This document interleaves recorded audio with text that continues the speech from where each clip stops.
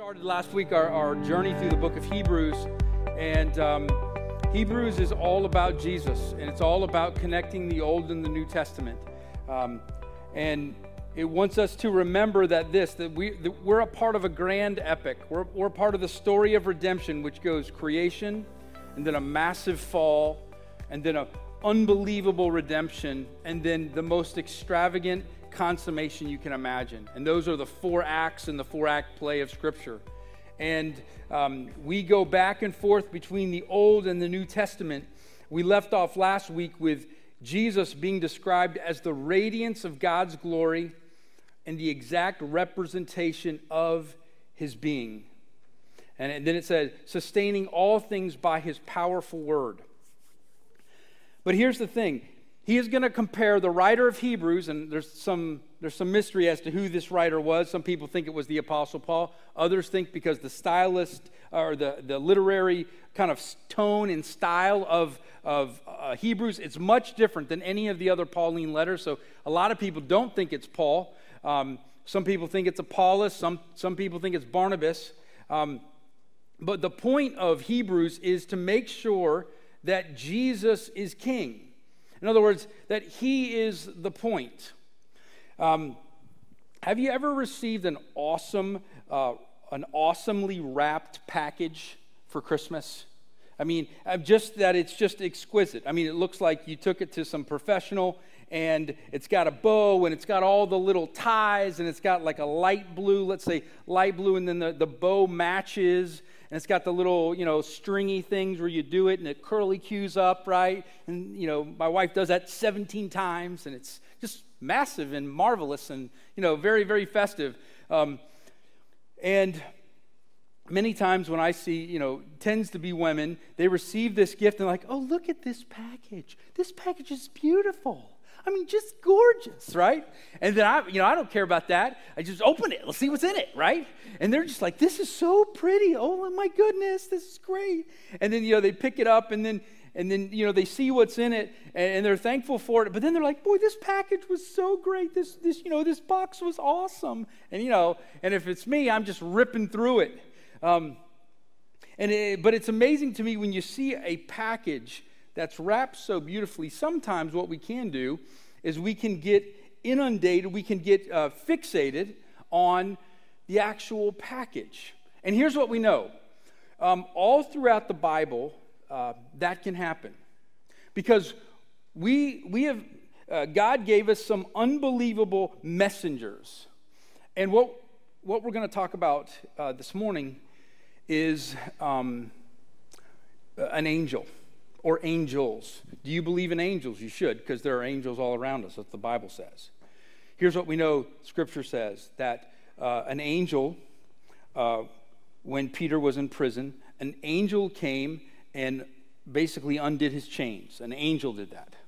Here's what it says an angel does in Revelation. An angel takes a chain and wraps it around the dragon, who is Satan, and throws it into the abyss. For 1,000 years. That's what an angel does in Revelation. Angels are awesome, right? An angel came and what? An angel was there when Moses received the Ten Commandments. Angels were there. An angel was there, Gabriel, telling Mary, hey, look, you're going to be great with child. Shepherds were in the fields by night, and all of a sudden a heavenly host started singing the Hallelujah chorus. Here's what we know. Angels point us to God. But have you ever been so fixated on the actual gift wrapping, the actual messenger, that maybe you've missed out on the message? Maybe you've gotten, misdirected and you haven't realized. And so the writer of Hebrews is trying to make sure that the church is reminded, and we're going to go through Moses. Don't make Moses the point. We're going to go through that in a few weeks. Don't make the law the point. Don't make the high priest the point. All of the Old Testament, you got to remember, it points to Jesus. It points to the person that the angel was singing to. The angels were singing to. So this is we only made it through 3 verses last week, so I apologize for that. We're gonna finish chapter 1 today. So this is verse 4. So he, being Jesus, so he became as much superior to the angels as the name he has inherited is superior to theirs. For, and this is the comparison here, to which of the angels did God ever say, "You are my son. Today I've become your father"? Now, if you have your Bible, you could just turn to Psalm 2. That is a direct quote from Psalm 2. And then the next line here is, "I will be his father, and he will be my son." These are words that came to David from God through kind of Nathaniel. This is 2 Samuel 7:14. So these are direct references to basically 1000 BC. And this is roughly, 60 or 70 AD. So over 1,000 years later, we see this reference. "You are my son, today I've become your father." Or again, "I will be his father, and he will be my son." But here's what we also know. These are the exact words that God the Father spoke to who? They spoke to Jesus when he was baptized. They spoke to Jesus in Matthew 17 when there was the transfiguration. This is God the Father saying, "Hey, was an angel ever referred to as a son? I will be his father, and he will be my son." Do you not understand? Jesus is the point. Jesus is more privileged than what? Than any created thing. Verse 6, "And again, when God brings his firstborn," that's firstborn son, "into the world," here's what he's saying. Jesus existed before all creation. The whole point is Jesus. I know you're thinking in 2 Samuel, maybe if you lived in the Old Testament, David was an awesome guy. David killed Goliath, right? And he is going to be, he is the King of Kings. And many people thought, remember the cheer or the chant, because Saul, he had some initial success, but here's what they said. They said, "Saul kills thousands, but King David, he kills 10,000s. He is greater." And so people thought, well, is David the one? But we know in 2 Samuel, God is saying, no, through the line of David, you know what? I'm going to actually call the King of Kings my son. And again, when God brings his firstborn into the world, he says, "Let all God's angels worship him." Where's an area in your life that maybe you are worshiping the messenger instead of who the messenger is pointing to? Who maybe in your life have you given authority to? Because the angels did not have authority. Of course, they didn't have authority over Jesus. And maybe you're giving somebody or something authority in your life. That's a good thing, but you're not ultimately giving it to Jesus, because that's what he wants from you. Let all angels worship him. Angels worship. But of course, you can choose to worship angels. Paul, in his letter to the Colossians, warned them of this. There was a lot of angel worship going on. There's this heresy as to how you saw angels, and that Jesus maybe was just simply equal to an angel. And it was getting, in all these churches. Remember, a lot of these churches didn't have the Bible. They didn't have all these, theological commentaries. And so what part of Hebrews is trying to give us good theology. Look, the angels, they are celestial beings, but they are not Jesus. They are simply what? They are simply messengers that point us to Jesus. What are some gifts that God has given you? But ultimately, he's pointing you to the gift giver. He's pointing you to himself through the person and work of Jesus. Verse 8, "But about the Son," he says, and this is about Jesus, his son, which is different, Jesus' throne, which is different than David's throne or Saul's throne or Solomon's throne. "Your throne, Jesus, O God, will last forever and ever." What did David do? We know this. When was the demise of David? When he took this census and he wanted to be greedy. And then he, of course, the sin we talked about last week where he sees a naked lady on top of a roof and says, you know what? I don't care that she's married. I want that. And we realize that his throne will not last forever and ever and ever. And it didn't. And then you see his son, Solomon. And, Solomon expanded the kingdom to the biggest Israel ever got. And you know what? He got greedy, and they said he had like thousands of concubines. He got so inundated with women, so, sexualized, if you will, that ultimately he took his eyes off the Lord, and his throne did not last forever and ever. But here's what we do know, is that Jesus is our king, and he lasts forever. It is eternal. What would that do to your life if you lived your life like Jesus' throne was eternal? Some of you guys want to give up right now. I know some of you guys are tired. You're tired of this. You're tired of clicking on the internet and seeing, okay, man, what is going to come next? There's got to be something else is coming, right? I know they're going to delay school again or whatever it may be. It just feels like we're in this slog. But here's what we know is that the King, Jesus, is on his throne, and it will last forever. And he has a scepter of justice. A scepter of justice will be the scepter of your kingdom. He says, you have loved righteousness and hated wickedness. Therefore, God, your God, has set you above your companions by anointing you with the oil of joy. We know Samuel did this, right?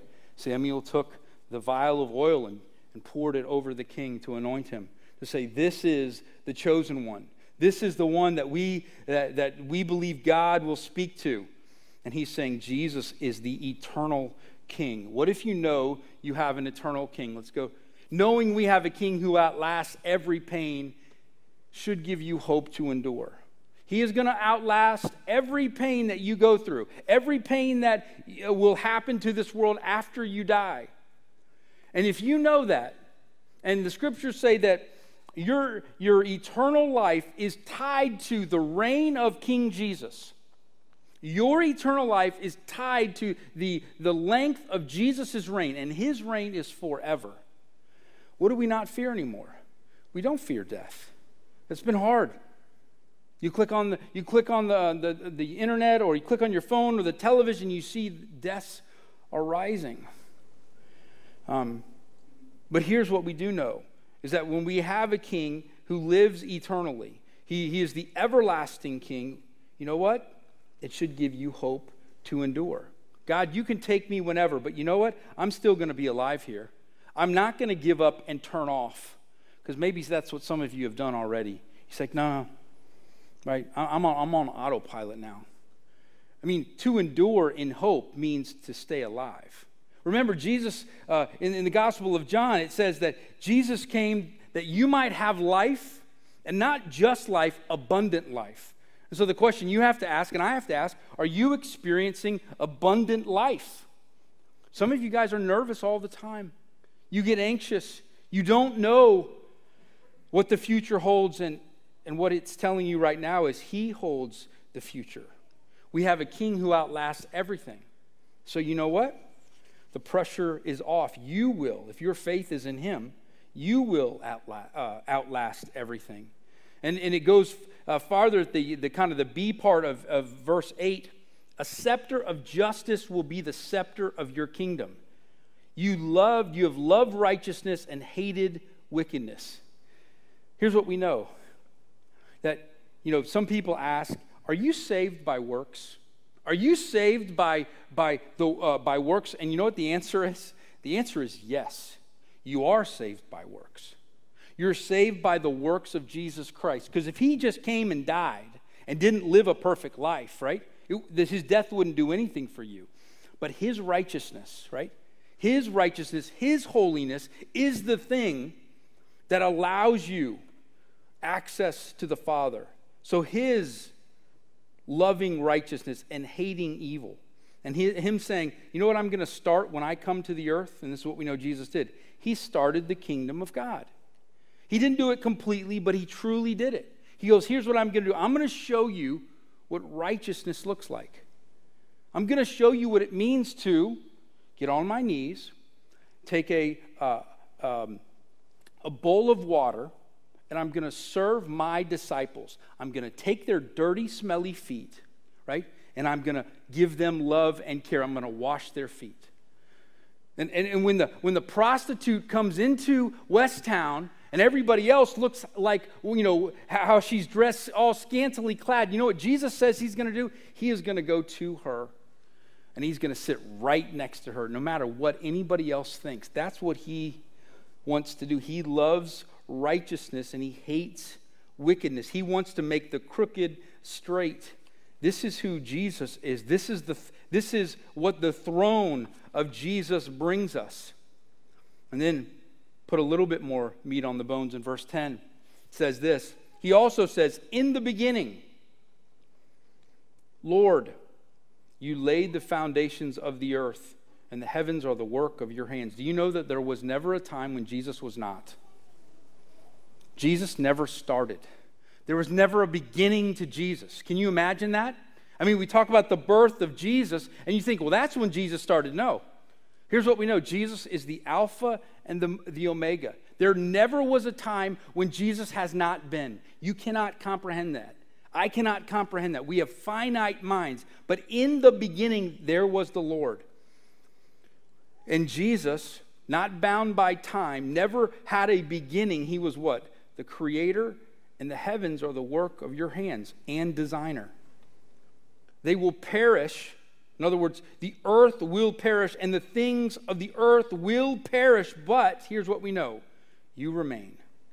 They will all wear out like a garment. Like all of your clothes during the camp week will wear out really bad and really fast and smell horribly. Right? They will wear out, but you will roll them up like a robe, like a garment. They will be changed. But here's what we know. You remain the same. And your years will never end. Jesus does not change. Jesus cannot be moved. He is the immovable mover. And what do we know? Every day it feels like things are shifting. Be it your health, be it your looks, be it your grades, be it your bank account.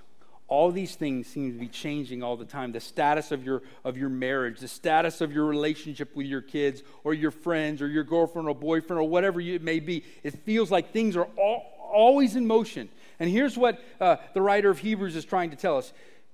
You remain the same, Jesus, and your years will never end. Here's what we know. That you need an immovable Christ for a shifting world. What are the ways this week that your world has shifted? What's the email that you clicked on or the text that you got? Oh boy, that just tweaked my world a little bit. I thought things were good between mom and dad, but maybe they're not. Oh, I thought things were good between brother and sister, but that just shows me they're not. I thought this was coming in the future. Maybe they're not. I'm sure baseball's coming on Friday, right? The Rays will play, but maybe not. Things are shifting. It feels like shifting sand, but here's what the writer of Hebrews says. You have a changeless Christ. It's taken directly from Psalm 102, right from the Old Testament. It all pointed to Jesus who does not change. And when you begin to read this verse, you know what we think about? We think about some of the lessons that Jesus told us. Think of this one of the most famous ones he told us in Matthew 7. Let's go to the next slide. Therefore, everyone who hears the words of mine and puts them into practice is like a wise man who built his house on the rock. The rain came down, the streams rose, and the winds blew and beat against that house, yet it did not fall because it had its foundation on the rock. But everyone who hears these words of mine does not put them into practice is like a foolish man who built his house on sand. The rain came down, the streams rose, and the winds blew and beat against that house, and it fell with a great crash. So let me speak to the students for a second. You know what you do this week? So I was on the banks of the Sea of Galilee. And you know what that sand that he's talking about, that's where he was? It's actually pretty strong. It's actually pretty solid. To where you would think, you know what, I could build a house here.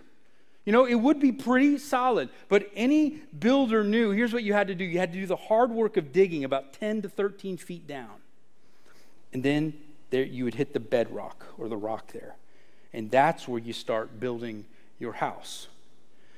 And what that looks like, Jesus is saying, is that when you hear the word of God, but you begin to practice it, you begin to do things like this. I'm going to hide God's word in my heart that I might not sin against you. When all of your student friends think it's stupid for you to be in a small group as a 6th, 7th, or 8th grade boy, and you say, you know what I'm going to do? I'm going to do what the Bible says, but the world says it's silly. I'm going to put that word in my heart, and I'm going to read it, and I'm going to learn how to pray, and I'm going to implement these disciplines that Jesus has taught me to do. And then you know what I'm also going to do? I'm going to learn to have some courage to share my faith, to put my faith into practice by actually sharing it.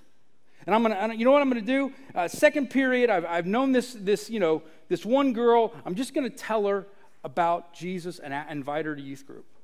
But you know what that does? You hear the word of God, and it says it gives you courage, and it says that he's an immovable and eternal. But then you put it into practice, and that's when you're building your house. And you know what happens? That jab is going to come. You're going to be made fun of. In some way, it's going to get back to you. You believe that a Jewish carpenter named Jesus is the Son of God, and they will laugh at you. But you know what's going to happen? You're going to begin, what God is going to do is he's going to begin to grow some confidence in you. And you know why these weeks at camp are important? Is because you see other students around your age, and you get some confidence being in community. And it builds you up so that you can apply this. Because the half-brother of Jesus, listen to what the half-brother of Jesus says in James 1. Don't merely listen to the word. Don't merely listen to the Frank preach. Please don't do that. That's not the point. Preaching is not the point. And so deceive yourself. Do what it says. Anyone who listens to the word but does not do what it says is like someone who looks at his face in a mirror and after looking at himself goes away and immediately forgets what he looks like. I mean, this is the half-brother of Jesus who wrote this. He saw Jesus.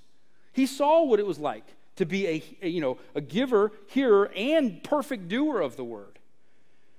And he saw, I'm sure, lots of people who went away. They just listened to the word. They just came to church on Sunday, and they didn't do the word. So for you students, I want to encourage you. Don't just come and listen. Don't just come and get a good word or get a feeling because worship was great. Apply it. Here's what we know. You don't have to apply the word of God because Jesus already applied it perfectly. If you believe in Jesus, we know because the criminal on the cross was saved 2 seconds before he died. No one has to do anything. But here's what happens, is when you become a doer, you become what the New Testament calls an ambassador.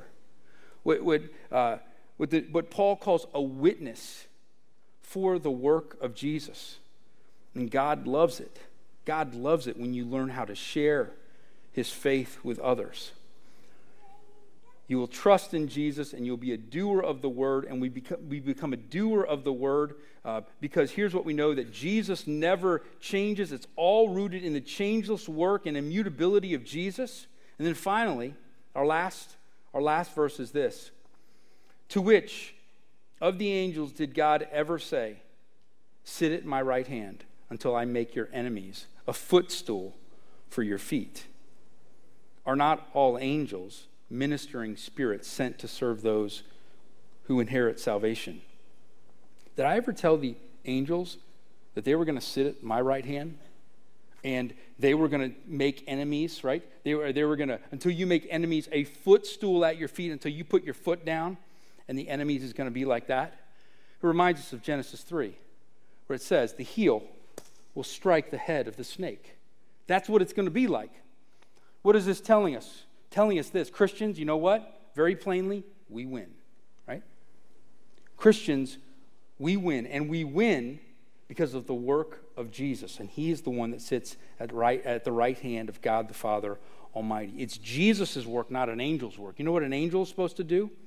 An angel is just a servant. If you're saved in this room, here's what we know. God told angels to serve you. Here's what we know. We can't see angels. We know whenever anybody saw an angel, it was like God doing this. He pulled back the curtain for a few minutes. He just said, I'm going to let you see. I'm going to make the invisible visible for a few minutes or a few hours, however long they were there. But ultimately, the angels that are around us, that we believe are around this building, because remember, Paul says, your fight is not against flesh and blood, it's against the principalities of evil, because there are also demons. An angel is simply a servant of Jesus. And sometimes what you can do is you can confuse the messenger with the message. And the whole point of the beginning of the book of Hebrews is to say, don't let angels get in the way. They're in God's plan, of course, but sometimes we can take this package and make that the point and be so fixated on that we forget what the present was. But the point is, the gift of God is eternal life through Jesus Christ. That is our hope. So let me ask you, for this week, where are you? How do you see Jesus being eternal? If Jesus will outlast every pain that you will go through, how could you apply that?